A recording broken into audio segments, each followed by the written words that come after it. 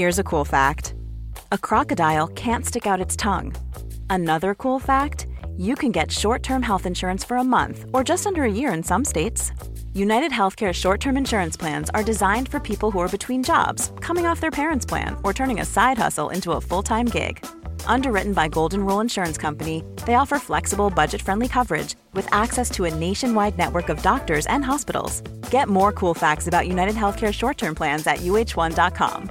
Ryan Reynolds here from Mint Mobile. With the price of just about everything going up during inflation, we thought we'd bring our prices down. So to help us, we brought in a reverse auctioneer, which is apparently a thing.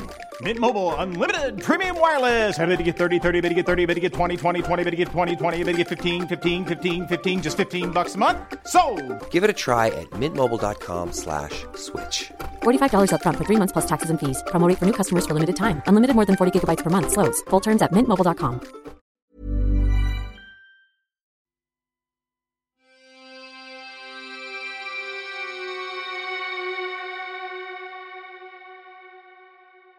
Welcome to Murder Mile.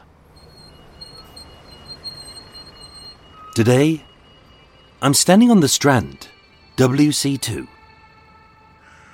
3 streets southeast of the Bedford Brewery Baby Batterer, 5 buildings right of the last play Emmy Werner saw, directly opposite the strangled baby at the Coalhole Tavern, and a short walk from the Strand Medical School scandal.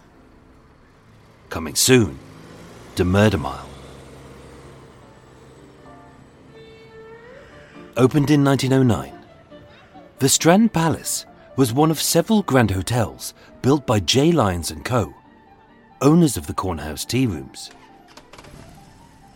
Covering 1 square block and standing 7 stories high, by the 1950s, its 600 rooms had been greatly modernised to include private bathrooms, central heating, and radios. Like many others, Room 622 had seen its fair share of action. Whether by randy reprobates, making the walls shake like an earthquake lasting a whole 6 seconds, dodgy drunks replacing the overpriced minibar shots with cheapy shite from a nearby spa,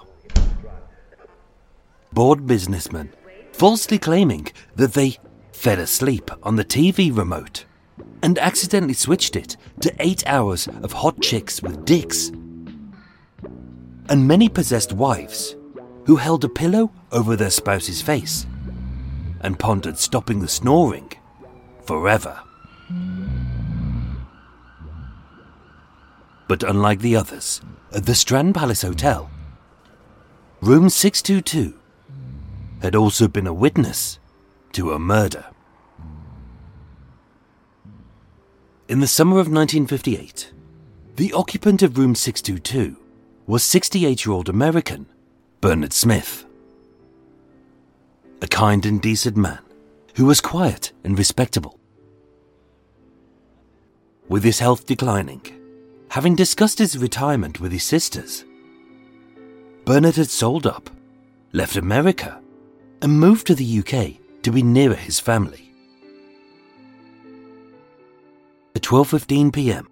on Tuesday the 3rd of June 1958, Lila Gilman, Bernard's sister, was in room 622, helping him with a simple task. Moments later, he would brutally beat her to death. My name is Michael. I am your tour guide, and this is Murder Mile. Episode 182, The Quiet American.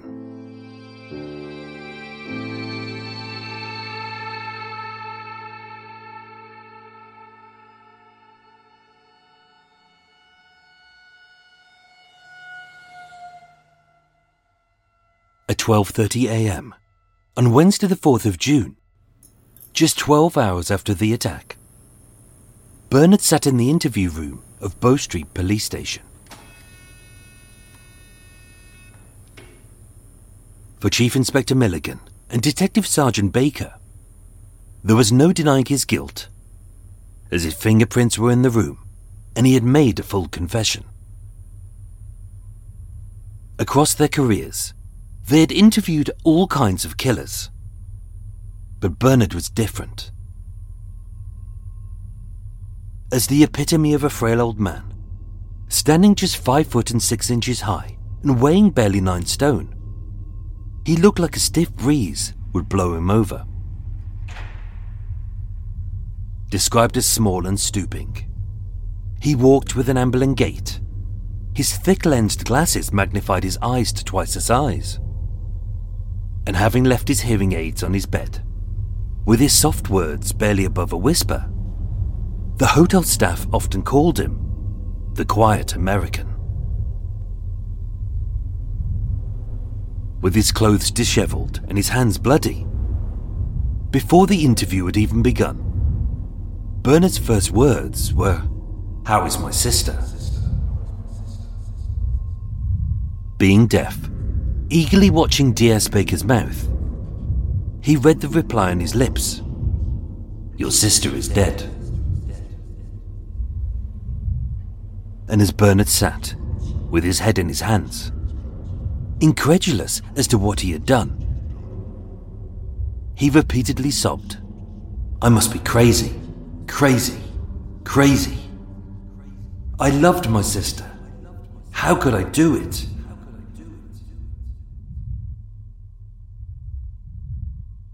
But that was exactly the question they wanted to know. How could he kill his own beloved sister? And why?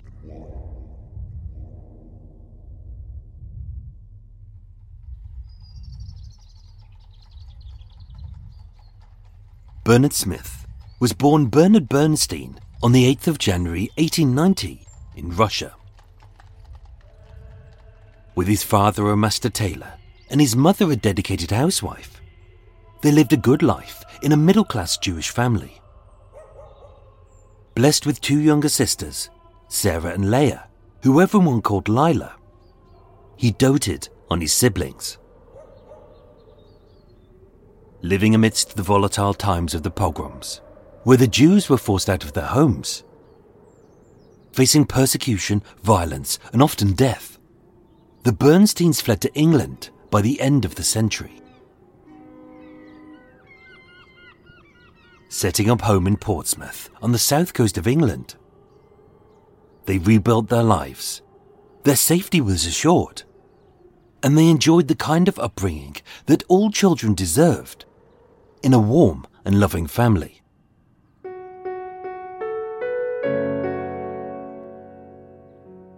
In 1911, with Europe on the brink of war and keen to seek his fortune, as a quiet boy with big plans and a lot of confidence, 21-year-old Bernard Smith moved to New York and became an American citizen.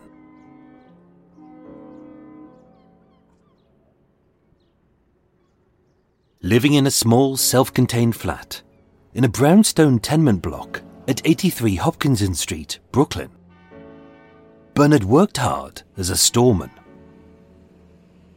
His room had very few homely touches, but it was just right for a bachelor. After several years of hard slog, Bernard set up his own business. A furniture company which not only sold bed suites, armchairs and kitchen appliances, but for those unable to furnish a room, they could rent a piece for a period of time or pay for it in installments.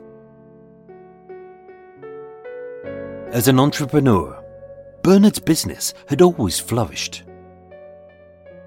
With no wife nor kids, he supported his sisters and sent them money whenever they needed it. Bernard would state, "I love my family. I have always been very generous to them," which was something they would never deny.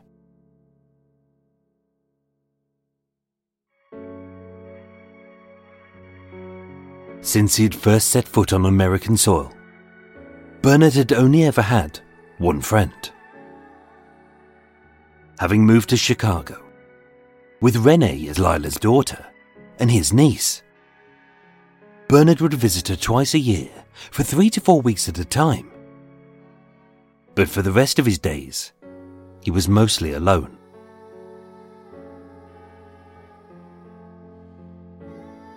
His isolation had become a serious worry for his sisters, especially being so far away. The tiny room he lived in was little more than a cell in which he slept and ate when his work was done for the day. His job was fulfilling, but having done it for decades, he had no hobbies to occupy his mind. And with no friends nor companions, he had no one to listen to his daily woes, nor to soothe him when he felt low. Being so introverted, his quiet nature had turned him into a recluse, a prisoner in his own mind, and a hermit in his own life. And yet it was his health which would make the narrowness of his world even smaller.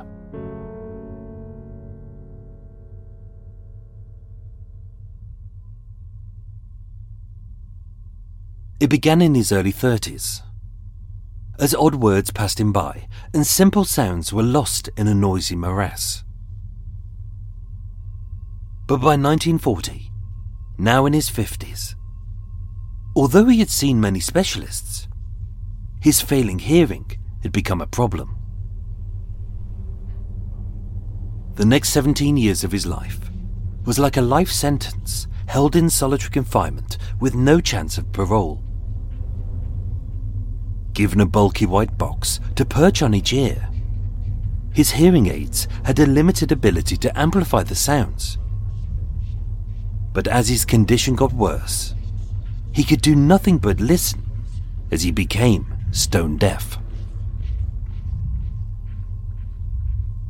He had learned to lip read, but with no one to talk to. Even he described his existence as miserable. By 1957, age 67, 2 decades into his deafness, what little sounds he could hear had now been replaced by the maddening thrum of tinnitus. A persistent ringing which couldn't be cured and wouldn't be stopped. Whether awake or asleep, this tone rang in his head like the endless torture of a cruel sadist. Every day, of every night, of every moment, all he heard was ringing. Until eventually, he snapped.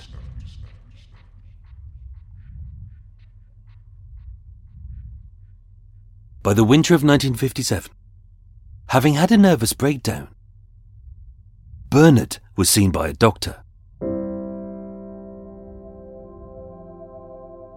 Suffering from depression, memory loss and paranoia, he was later diagnosed with early onset dementia.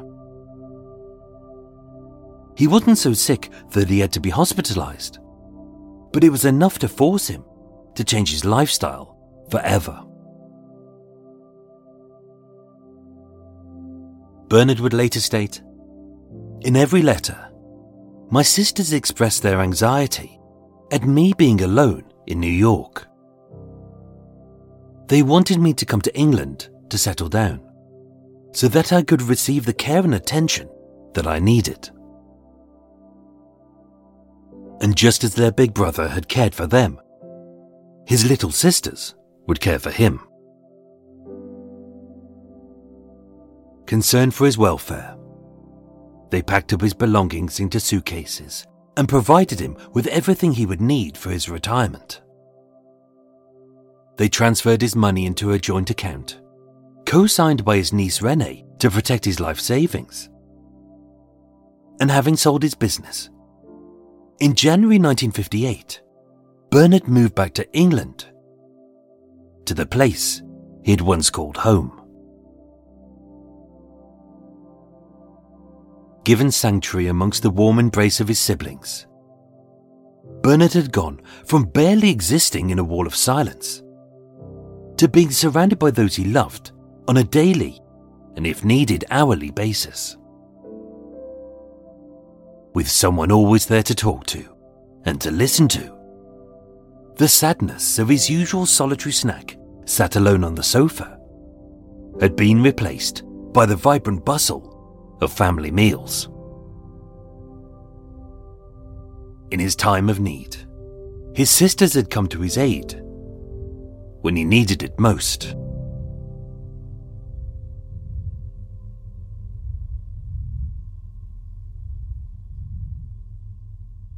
And yet, with every ounce of his strength, he would kick his sister to death.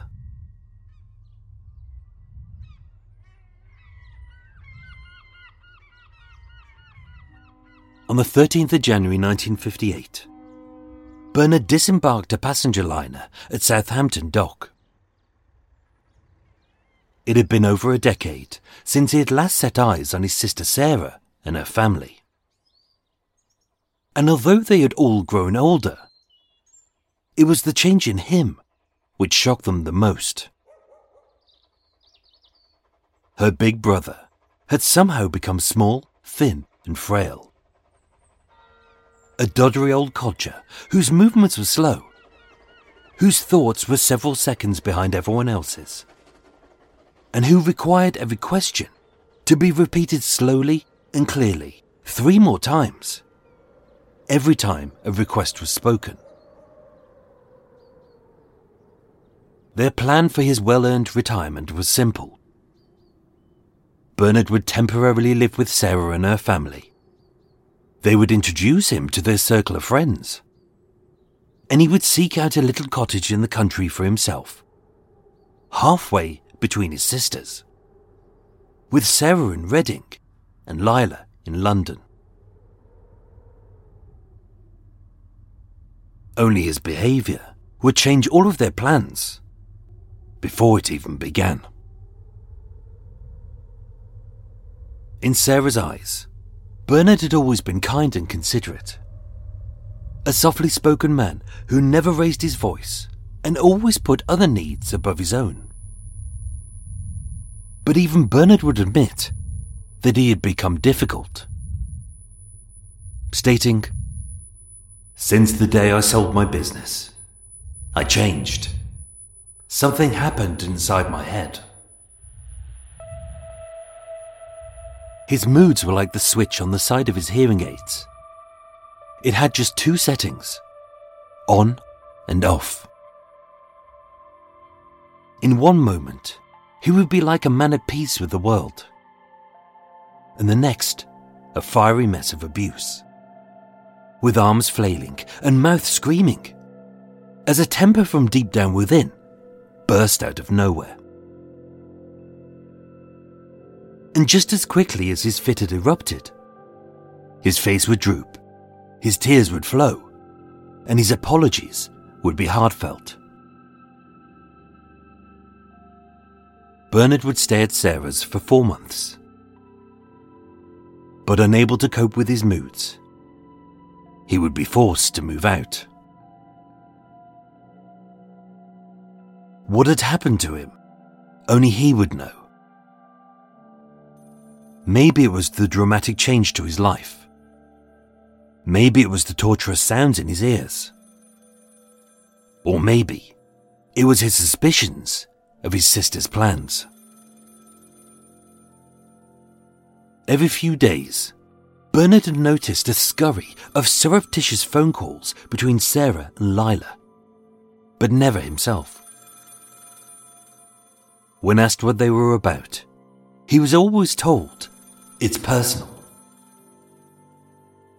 At least once a week, letters arrived and were sent in both his sisters' handwritings. And when he asked to read them, he was told, "I don't have to show you the letters. It's my business." Being kept out of the loop and feeling he was being treated less like a loved one and more like a loony, his paranoid suspicions of his sisters could have been entirely real. or merely part of his dementia. Bernard would state, "They had always respected me because I was always generous to them. Once they got my money, I don't know what happened. I fell for it. I believed them. I had a nervous breakdown and I disposed of a very profitable business to come here and join my family. After I had made over the money to my niece, everything changed."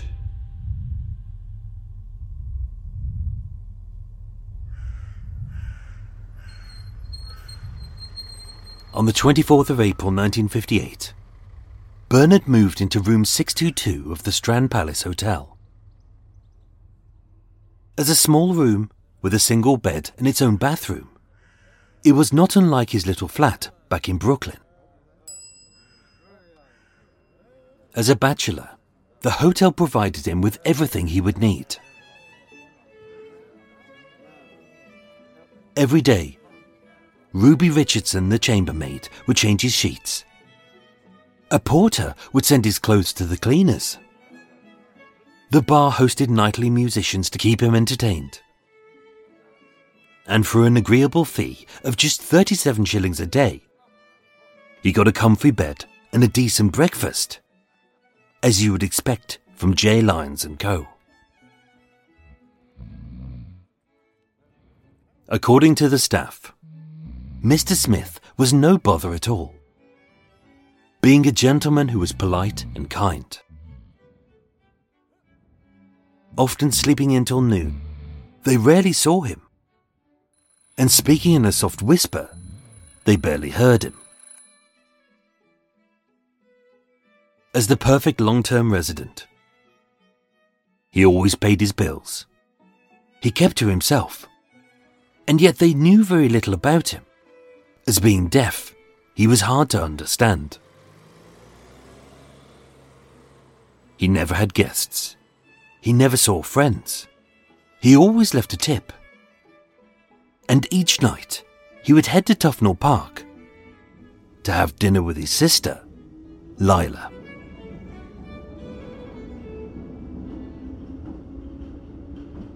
Bernard would remain at the hotel for 5 weeks, with his stay only broken when he murdered his sister.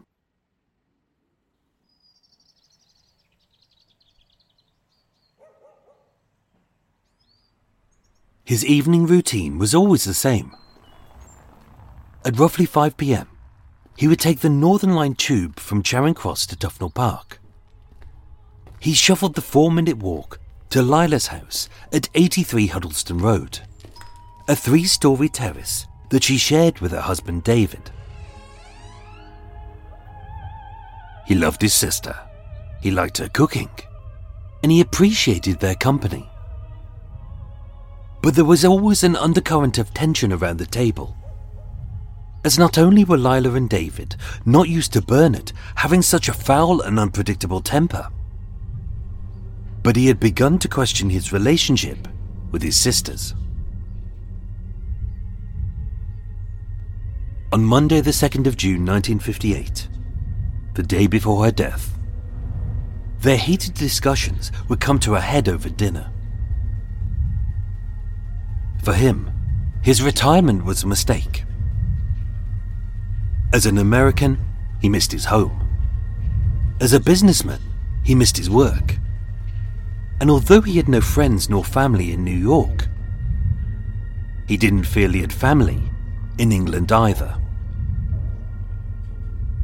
He had begun to pack his bags. He had booked a ticket to New York on board a boat sailing the next day. And he wanted his life back, as well as his money. That night, Bernard insisted that Lila give him the letter relating to his finances that his niece Renee had sent to him, courtesy of Lila and David. When asked, they would deny that such a letter ever existed.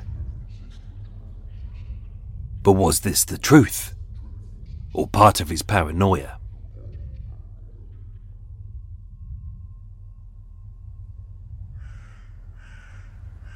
Tuesday the 3rd of June 1958 was to be Bernard's last day in the UK.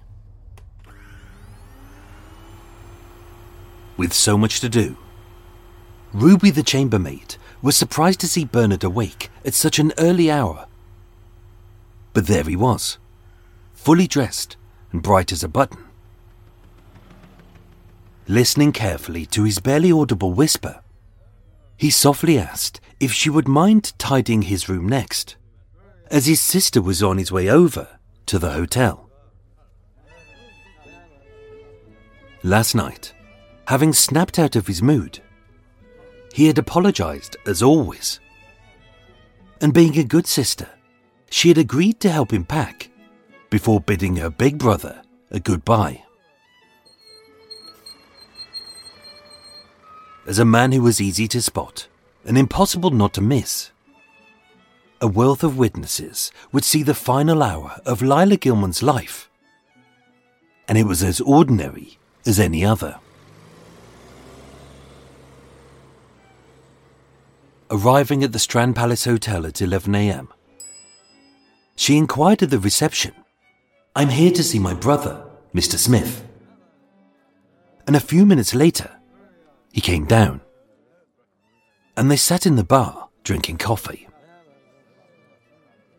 According to the other diners, their conversation was calm and pleasant, but nobody heard its content. At 11:30 a.m, with the ship sailing from Southampton at 3 p.m, they rose in the lift to the 6th floor and entered his room, even though the chambermaid hadn't finished.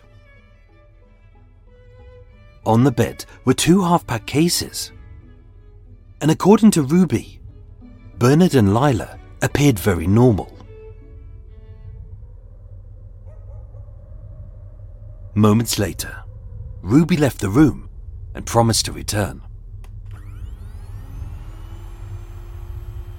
That was the last time that Lila was seen alive.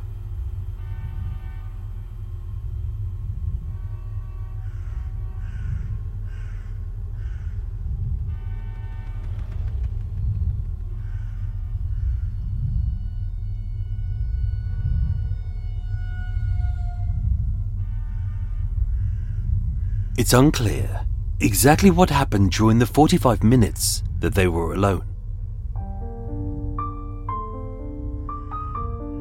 At 12:15 p.m, Ruby heard Bernard shouting, but as a deaf man who was prone to loud words, she took no notice. With the windows open, Elizabeth Mortimer, a secretary in an office directly opposite on Exeter Street, heard a woman's screams. Stating, "I looked out. I could see 2 figures inside a window, struggling."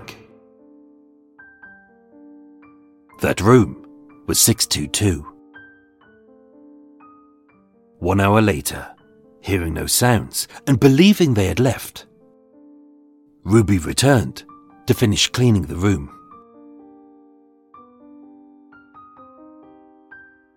Below a half-open window, Lila Gilman lay slumped on the floor. A vicious fight had clearly taken place, as her pink hat was halfway across the room, and her dislodged earrings lay several feet apart. With nothing stolen, there was no robbery. With no weapon, the murder was not premeditated. And yet, with her blood having pooled about her head, and thick droplets having spattered 2 feet up the wall, her death had been savage and brutal, as with all of his strength, he had kicked her to death. Curled up, with extensive bruises to her hands and arms, as she had tried to defend herself from her attacker. Her breastbone was fractured, 2 sets of ribs were broken, and with multiple lacerations and abrasions to her face, chest and neck. He had stamped on her head with lots of pent-up rage. Certified dead at 3:05 p.m, Her cause of death was brain hemorrhage, caused by kicking and stamping.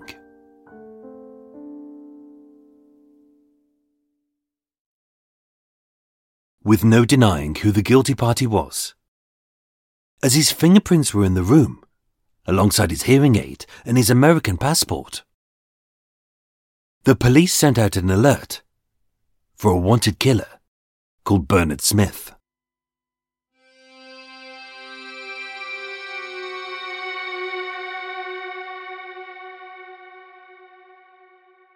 Every dock, station and airport was searched. His photo was issued and his description was given, but no one had seen him. 9 hours later, on Waterloo Bridge, barely 1 minute's walk from the hotel, PC Robert Richardson spotted Bernard Smith and he calmly gave himself up. When asked where he had been, he admitted he had been aimlessly walking around, unable to comprehend what he had done. Examined at Bow Street Police Station, Bernard, who was helpful and cooperative, if a little hard of hearing, gave a full confession, being soaked through from his socks to his knees with Lila's blood. When he heard that she was dead, he broke down, howling, "I must be crazy, crazy, crazy. I loved my sister." In his recollection of the events leading up to the murder, Bernard would state, "I asked her why I couldn't see the letters from my niece. She was rude to me and went to hit me with her bag. Everything came up in me, which had been accumulating. I went crazy, and then everything went blank." Examined at Brixton Prison, the quiet American was deemed mentally competent and fit to stand trial. Tried at the Old Bailey from the 8th to the 11th of July 1958. Having pleaded guilty to manslaughter by diminished responsibility, Bernard was sentenced to life in prison. As a US citizen, he was deported back to New York, where he would serve the remainder of his sentence until his death a few years later. Upon investigation, police found no letter from Renee to Bernard in the possession of Lila.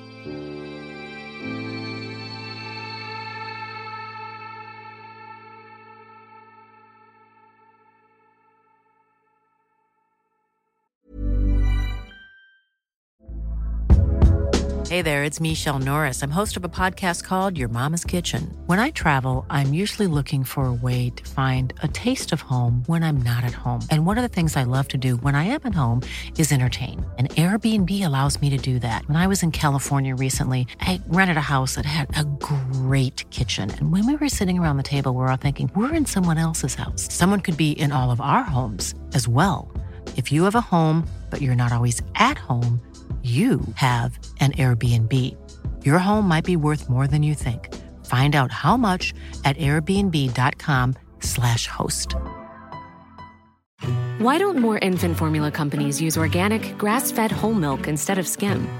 Why don't more infant formula companies use the latest breast milk science? Why don't more infant formula companies run their own clinical trials? Why don't more infant formula companies use more of the proteins found in breast milk? Why don't more infant formula companies have their own factories instead of outsourcing their manufacturing? We wondered the same thing. So we made ByHeart, a better formula for formula. Learn more at byheart.com. One size fits all seems like a good idea for clothes until you try them on. Same goes for healthcare. That's why United Healthcare offers flexible, budget-friendly coverage for medical, vision, dental, and more. Learn more at uh1.com.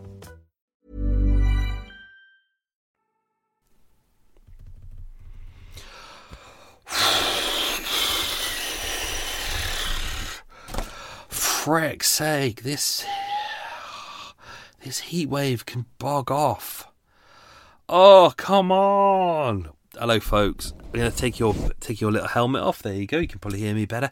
Oh, fuck's sake. It's meant to be, heat wave is meant to have finished by now, and it's Monday afternoon, and the Met officers always are going, oh, there's going to be some rain in a bit, and they said it was going to rain this morning, then they were going to say it was going to rain lunchtime, now they're saying it's going to rain evening, and it's still fucking hot. It's hot. It's bloody sweaty. I'm going to open the window. I'm going to open up this back door. Oh, it's muggy as shitty, muggy shit. With added shit. Oh, let's open up some doors. There we go. Look at the fresh air coming in. I actually recorded this with the back door open. Ooh, missus. Just going to pop on. Let's pop on a tea. Let's do that. Do I admit I haven't got any water left? Oh, well, let's not make a tea. Let's just swig me bloody water. There we go. Not enough water left. Oh, Christ, it's hot. I've sweated through what I'm wearing. Sweated through it. Gonna have to be wringing that out later on. Oh, anyway, what's going on in the world? What's going on? We had the London gig of how to plan the perfect murder and then totally balls it up. Thank you to everyone who turned up to that. We had fun. Everyone was really lovely. Nice to meet lots of people who I've only kind of known online or have messaged me. It was really nice to kind of see everyone and meet up. So that was really good. Hope you enjoyed the show. Whew, it all went well, we think. We've got the Manchester gig coming up 4th of October. So if you live up to north, I'm practicing me Mancunian already. Mad for it, Arcade, mad for it, murder, mad for it, Arcade. So I'm practicing that. So that's Tuesday, 4th of October. We're doing it. I'll put some link in the show notes so you can get tickets to that. As always, we're keeping it at a nice low price. We've had a look around at what everyone else is doing, and everyone else seems to still be paying like 25 quid a ticket for a 2-hour show. Us, this one is £13.50, and we're recouping the fees off that. So you pay £13.50 and that's it. You don't fees on top. So we've changed it for this one to make it a little bit more affordable. There we go. And if you're an NHS worker or a frontline worker, if you use the offer code NHS, you save £3. There you go. You will. I'm on the door. So if you are a frontline worker, I'll need to see your ID to prove that you have the right to use that. Oh, just hit the table. That's how excited I am about this show. To prove that you can use that voucher code. But yes, when you come to the gig, I will be on the door doing the tickets, and I meet and greet everyone, and then you can go inside and you can try and find Paul and Adam, who will probably be poncing about, pretending that they're doing something, whereas it's me doing all the bloody work. Me doing all the tech, me being the funny one, me being the handsome one. Yes, they're just in my shadow. No, it was good fun. We all, that's what everyone says, is that even though there's 3 of us on stage, because we get on well, I think all 3 of us make a nice balance. So it makes for a nice show. We don't interrupt each other. We bounce off each other well. It's turn up and it's just us having a good time. And our plan is, if we have a good time, therefore, hopefully you have a good time. And we're all really nice people, so come along, say hi to us. Don't be afraid, we don't bite. Eva does bite. I don't bite. So that's in the show notes. That's the Manchester gig. We have another one that we want to try and get in before Christmas, but that's TBC. He. What else is going on? Just had a great moment. Warren the Pooh came by. Very exciting. If you're a land lover, you wouldn't appreciate this, but every time we have a whittle or a plop, it goes into a tank underneath the boat, kind of under the bathroom, and it sits there, and you put all your chemicals in so it doesn't smell, and you put all chemicals in so it kind of breaks it down and turns it into a liquid. But there's few places where you can get rid of it, because you have to either go to a marina where they can pop it out, or you wait for Warren the Pooh, who's a lovely guy who goes up and down this stretch of the canal, and then Warren turns up in his boat, and I've been waiting for him for weeks because I'm not always in, and then you can recognise his boat because it's got it's kind of like an old-fashioned boat with an old engine that you can recognise miles away. And every time I've been sitting there, I've been listening out in the corner of my ear for kind of Warren the Pooh, and I pop my head out, looking down the canal, staring at people, and quite often it'll be someone who's got an old boat, but it's not Warren the Pooh. And I've been glaring at them, and they've been like, whoa, what's wrong? And I'm like, it's all right, I'm waiting for someone else. But finally today it was Warren the Pooh. He almost went by, but I grabbed him just in time, which was lucky because because of the heat wave, the water on the canal system is really low. And I was just saying to Warren, I was like, has this been affecting you? He's like, yeah, I don't know whether we're going to be out next week if we don't have any water. So I was really lucky because my tank was almost full. And the boat was leaning a couple of degrees one way. So, yeah, Warren the Pooh turned up. Thank you, Mr. Warren the Pooh. He gets a big pump, a big old pump with an old-style thumpy thing. And on his boat is some big plastic boxes that are about the size of a family car. There's 4 of them on there, and they're all full of poo. And we were on to filling up the fourth one with my plop. My plop and Eva's... Well, not Eva's plop, because she doesn't plop. No way would Eva plop. She makes me plop for her. There we go. She does vomit, though. We all know that she vomits. So thank you to Warren the Pooh. That was lovely. Oh, thank God. As I mentioned, final day of the heat wave. Hopefully that's going to FRO ASAP, and we can get some heat. Oh, we can get some coolness. Bloody gonna need it. I even, like the other day, I bought a big kilo bag of ice to cool down some drinks, and I put it in the boat at about 1 o'clock, and by 3 o'clock it was hidden away somewhere discreet that's normally cold. And in winter, when you put your ice in there, the ice lasts for like 3 days. Here it barely lasted 2 hours. It was water within 2 hours, so it's roasty hot in here. Roasty hot. Anyway, that's the waffle done. Big thank you to my Patreon subscribers. Thank you to Gwen Thornbury and Simon Dovey. Thanks, guys. Thank you so much for becoming a Patreon supporter. Lots of goodies.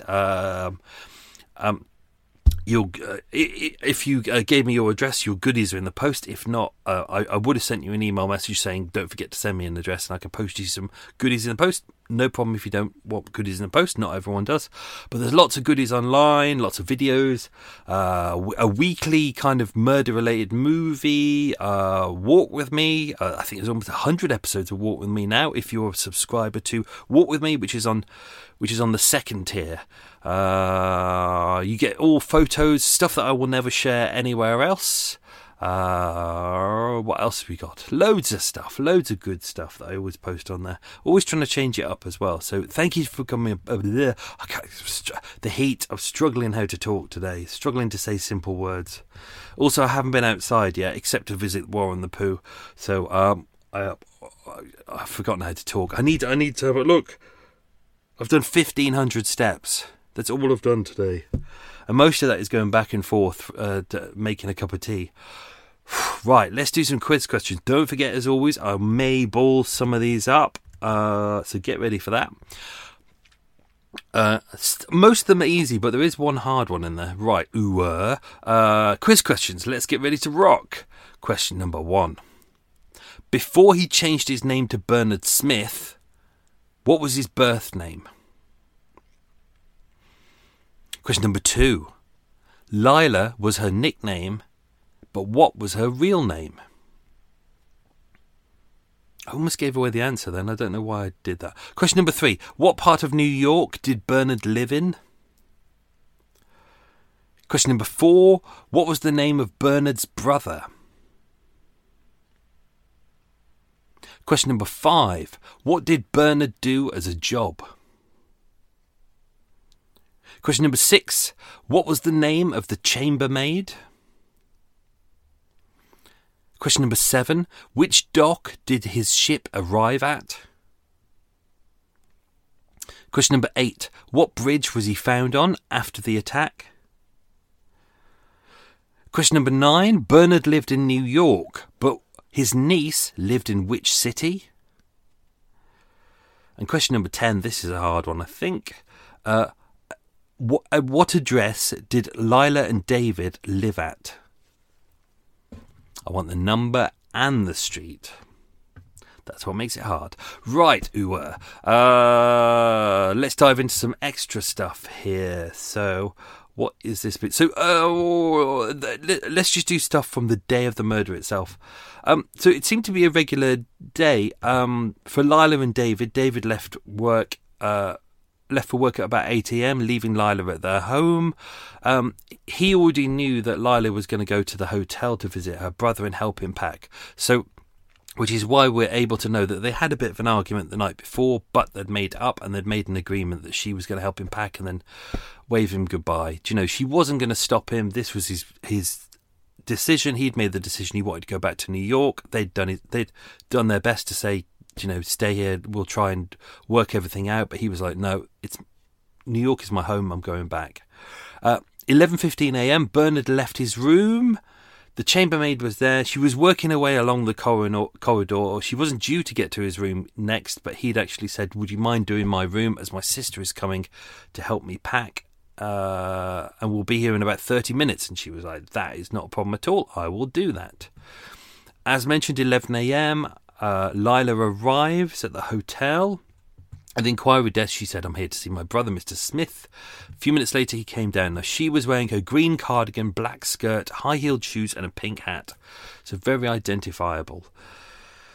Bernard would state, I might not do this bit because I've got all of their statement. I've got all of his statement, and I'm going to read that in full in a bit. So let's not do that bit. As mentioned, they went into the restaurant/bar and had a coffee. They were there for about 30 minutes. People said that they were pleasant. There was no argument. Bernard was talking a little bit loud, but given the fact that he is deaf and his hearing aids aren't particularly good, he would waver from kind of speaking too quietly or sometimes being too loud. People did say that if he was in a busy place, he would talk a lot louder and he'd be quite shouty, not realising that it was a quiet room, whereas sometimes in a quiet room he would whisper too quiet and you wouldn't be able to hear him. So that's the problem, isn't it? Because he can't hear, he can't tell whether he's loud or quiet. At 11:30 they returned to the room. They rose up in the lift. Everything seemed fine. In the room were two suitcases. Well, on the report they say there was two almost new brown suitcases which were open and half packed. Not entirely true because according to the crime scene photos, which I have, which if you go to if you're a Patreon subscriber, you will see them on there. He also had a large black trunk. So one of those black trunks that you always see in the 1950s films that people take on steamer ships and things like that. He had one of those as well. Not Bernard's statement, I'm going to leave that for a second.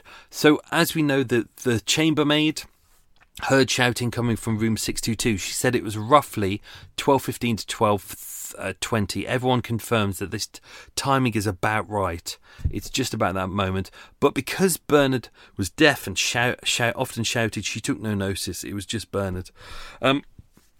Elizabeth Mortimer, who was a secretary, she was in an office which overlooked Exeter Street, which is the site. So the hotel, as mentioned, is on a block. The front entrance is on the Strand, but on the left-hand side street, that's Exeter Street. That's where Bernard's room overlooked. And Bernard's room was on the 6th floor.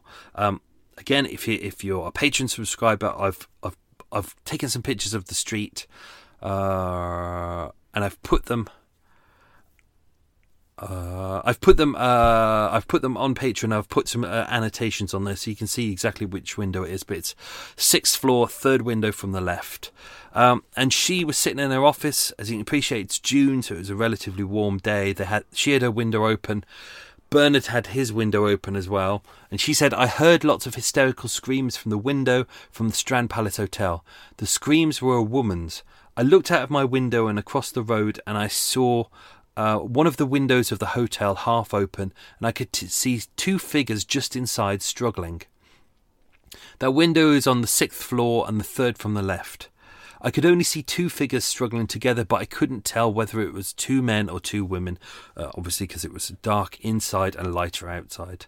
Or what they were doing apart from struggling, and one was screaming. Detective Inspector Owen Phillips would later attend that office, and he confirmed that the room that they were looking at was room 622. The chambermaid said, as I hadn't finished the room, I went back at about 1:15 to 1:20 p.m, so almost approximately an hour later. I listened, I could hear no one talking.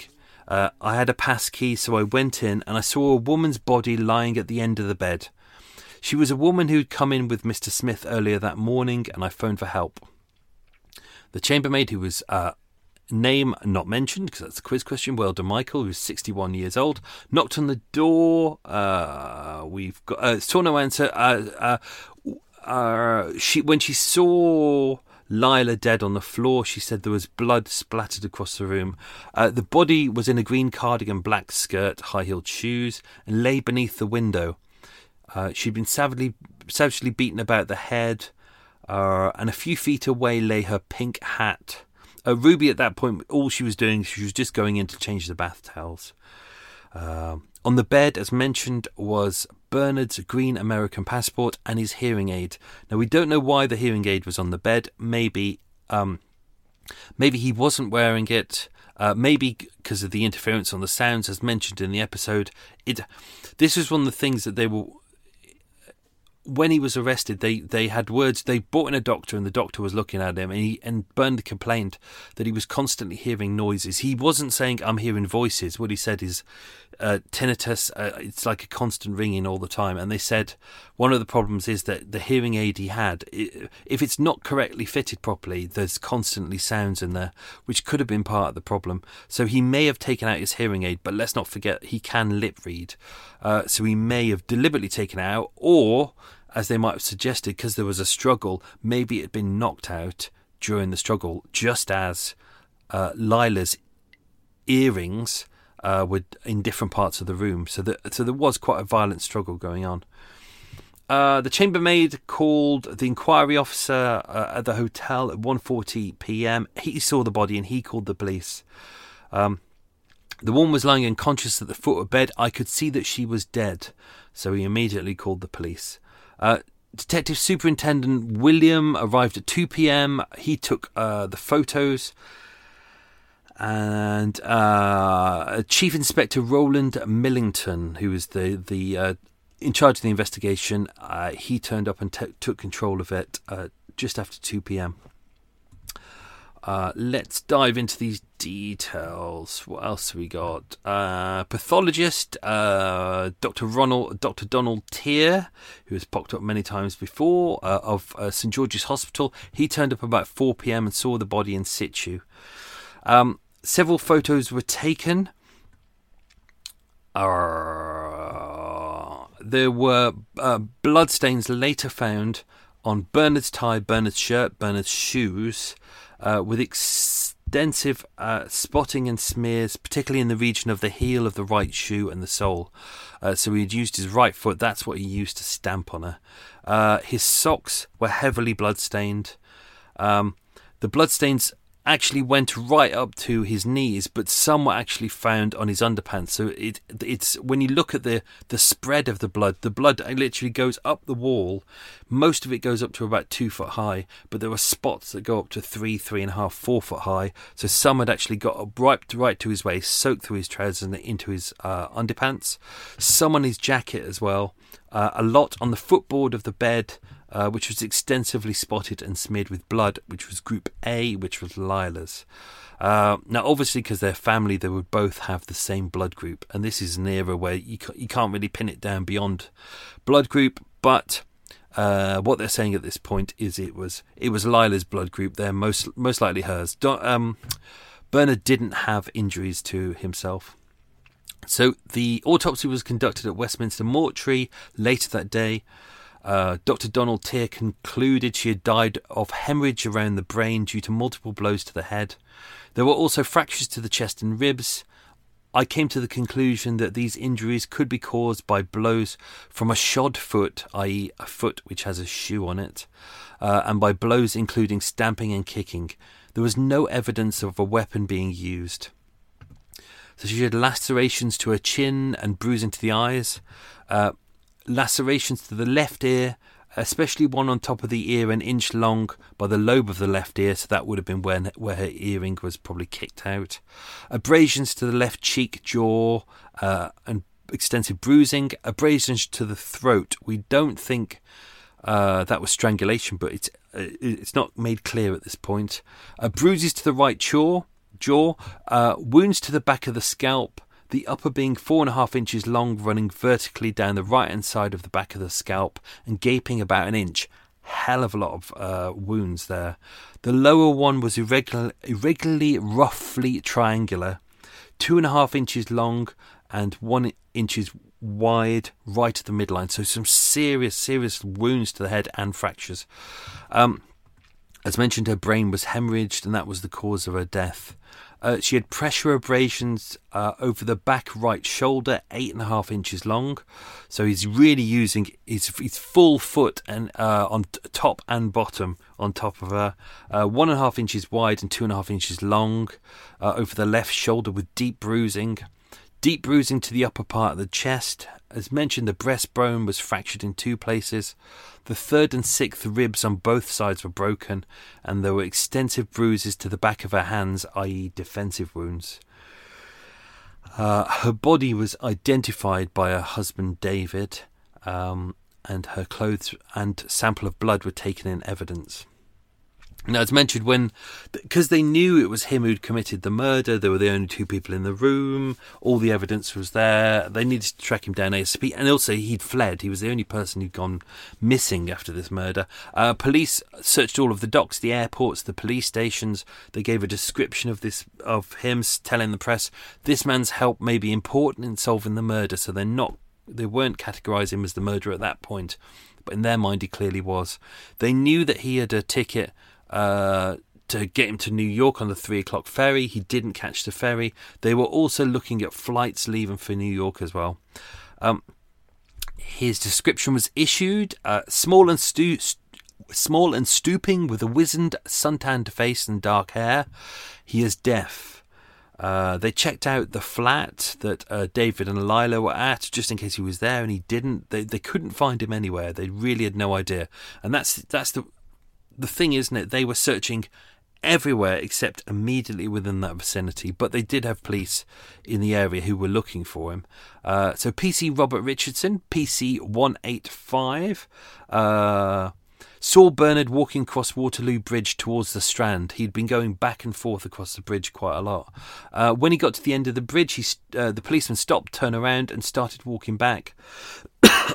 Bernard was stopped, turned around, started walking back. When he got halfway, the PC stopped him and said, "Just a minute, I'd like a few words with you." Bernard said, "Please, I don't hear well." The PC said, "What is your name?" Bernard said, "Smith." The PC said, "Bernard Smith." Bernard said, "Yes." And the PC said, I would like you to accompany to Bow Street Police Station.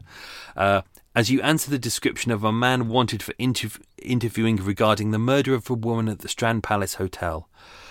He made no reply. He was taken to Bow Street and detained. Now, it's interesting that the policeman said regarding the murder of a woman at the Strand Palace Hotel, but Bernard doesn't seem to have picked up the word murder at that point.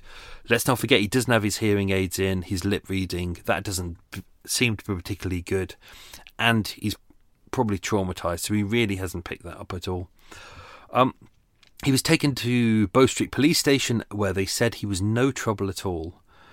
He was examined by the police surgeon. This was about 12:30 a.m. and there were blood stains on his right leg of his trousers, which were soaked through, just below the knee to the ankle.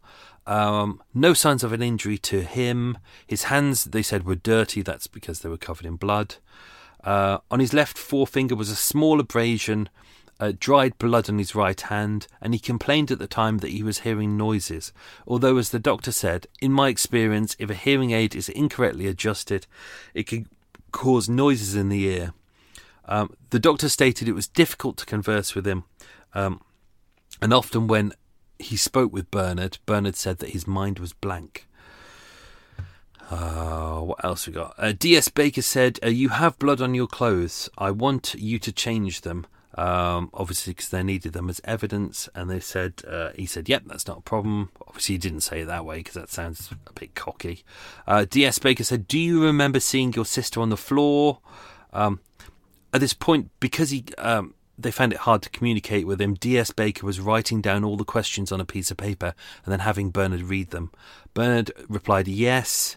Baker wrote, did you see any blood? Bernard said, yes, a few drops, not much. And then he agreed to give a full written statement. So let's read that statement now.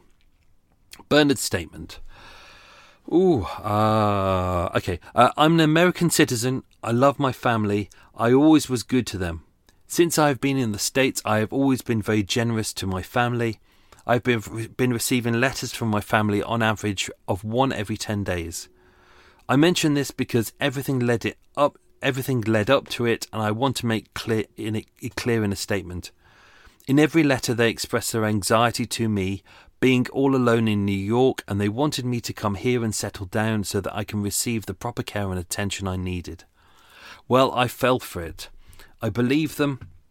It's true that I had a nervous breakdown and I disposed of a very profitable business in order to come here and join my family, thinking I would be getting more care and attention. I have 2 sisters in Reading, single sisters. They not both in Reading, only one was.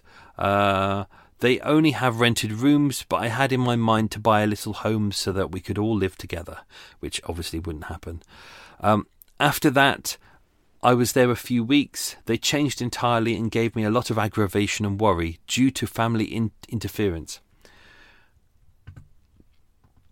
They discouraged everything, so I came to London to live and stayed at the Strand Palace, room 622.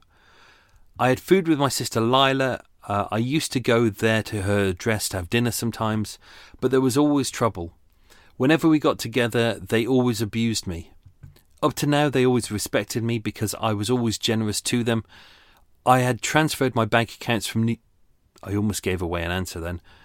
From New York to and had to put it in a joint account which my niece could draw on it.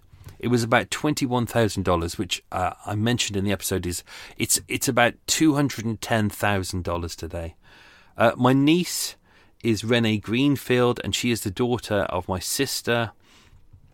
I can't read that because that's her address. This is not the sole reason. I don't know what's going on in New York. Once they got the money, I don't know what happened. My sister came to this hotel today. I asked my sister several times, why can't I read the family letters? I said I brought up the subject many times, and I've got a very unfavourable answer. She said, I don't have to show you the letters, it's my business, you know. I don't know what happened, I just went crazy, that's all. The argument was the accumulation of what's been going on. I just went crazy. She wanted to hit me with her bag. Everything went black. She fell down and I don't remember any more. I saw blood spots on the wall, not much, and then I left in a daze and walked around. So he was formally arrested the next morning at 10:45 a.m. And he replied, as far as my mind can conceive, what I said last night in my statement is correct. He made a brief appearance at Bow Street Police Court Friday the 5th, charged with the murder of his sister. Sir Lawrence Dunn asked Smith if he wanted to ask any questions. Smith appeared not to hear. Sir Lawrence asked the jailer to repeat the question. Smith, cupping his hand to his left ear, said with a strong American accent, "You will have to write, I do not hear." He asked no questions.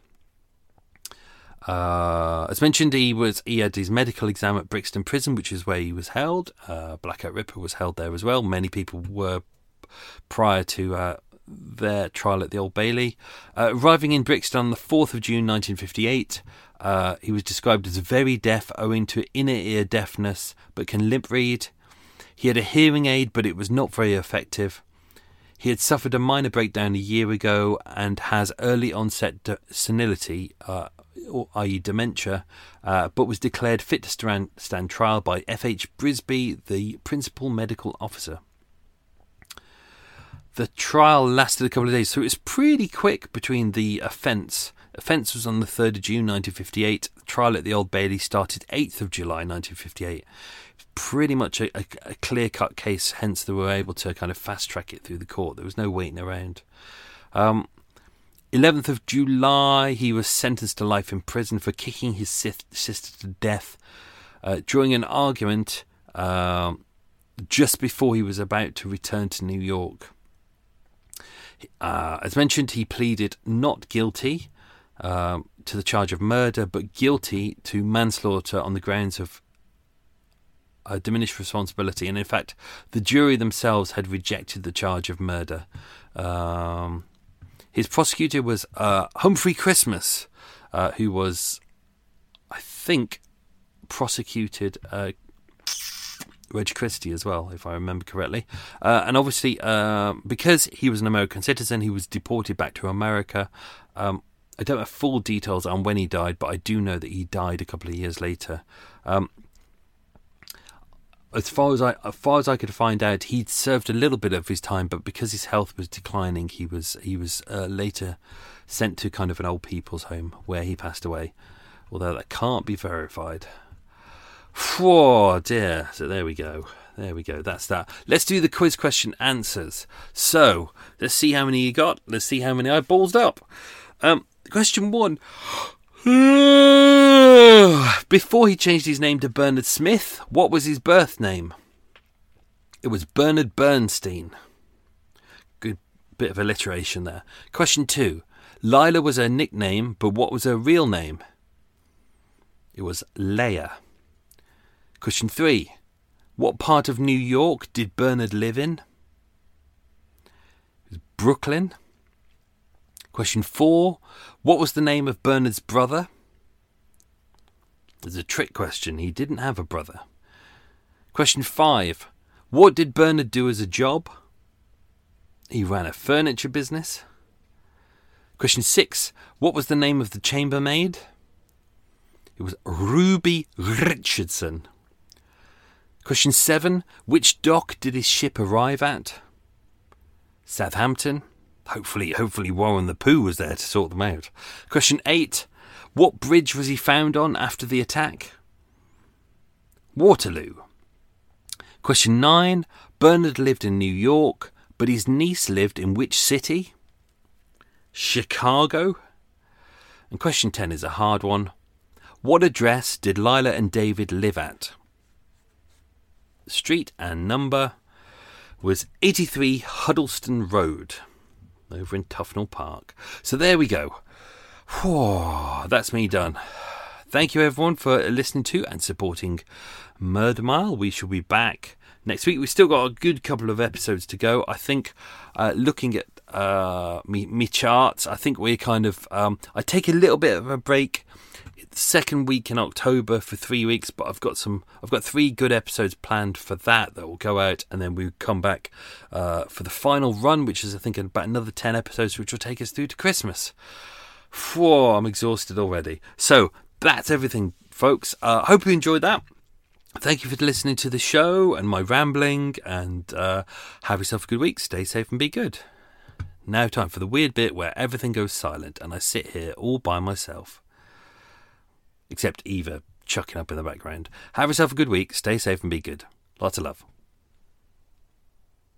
Bye. Why don't more infant formula companies use organic, grass-fed whole milk instead of skim? Why don't more infant formula companies use the latest breast milk science? Why don't more infant formula companies run their own clinical trials? Why don't more infant formula companies use more of the proteins found in breast milk? Why don't more infant formula companies have their own factories instead of outsourcing their manufacturing? We wondered the same thing. So we made ByHeart, a better formula for formula. Learn more at byheart.com. Want to get a chiseled look in the jawline? Sculpt and shape your jawline with added volume from Juvederm Volux XC. Juvederm Volux XC is an injectable gel specifically designed to be robust enough to improve moderate to severe loss of jawline definition. And it is the first and only hyaluronic acid filler approved for the jawline. Add volume to your jawline for a chiseled look with Juvederm Volux XC. For important safety information and to find a licensed specialist, visit Juvederm.com Juvederm.com. That's Juvederm.com. Not for people with severe allergic reactions, allergies to lidocaine, or the proteins used in Juvederm. Common side effects include injection site redness, swelling, pain, tenderness, firmness, lumps, bumps, bruising, discoloration, or itching. There's a risk of unintentional injection into a blood vessel, which can cause vision abnormalities, blindness, stroke, temporary scabs, or scarring. Talk to a licensed specialist to find out if it's right for you. Visit Juvederm.com. That's Juvederm.com. Planning for your next trip? Elevate your travel style with Quince. Quince has all the jet-setting essentials you'll want for your next getaway, like European linen, premium luggage options, buttery soft Italian leather bags, and so much more. And is all priced at 50 to 80% less than similar brands. Plus, Quince only works with factories that use safe and ethical manufacturing practices. Pack your bags with high-quality essentials you'll be wearing for vacations to come with Quince. Go to quince.com/pack for free shipping and 365-day returns.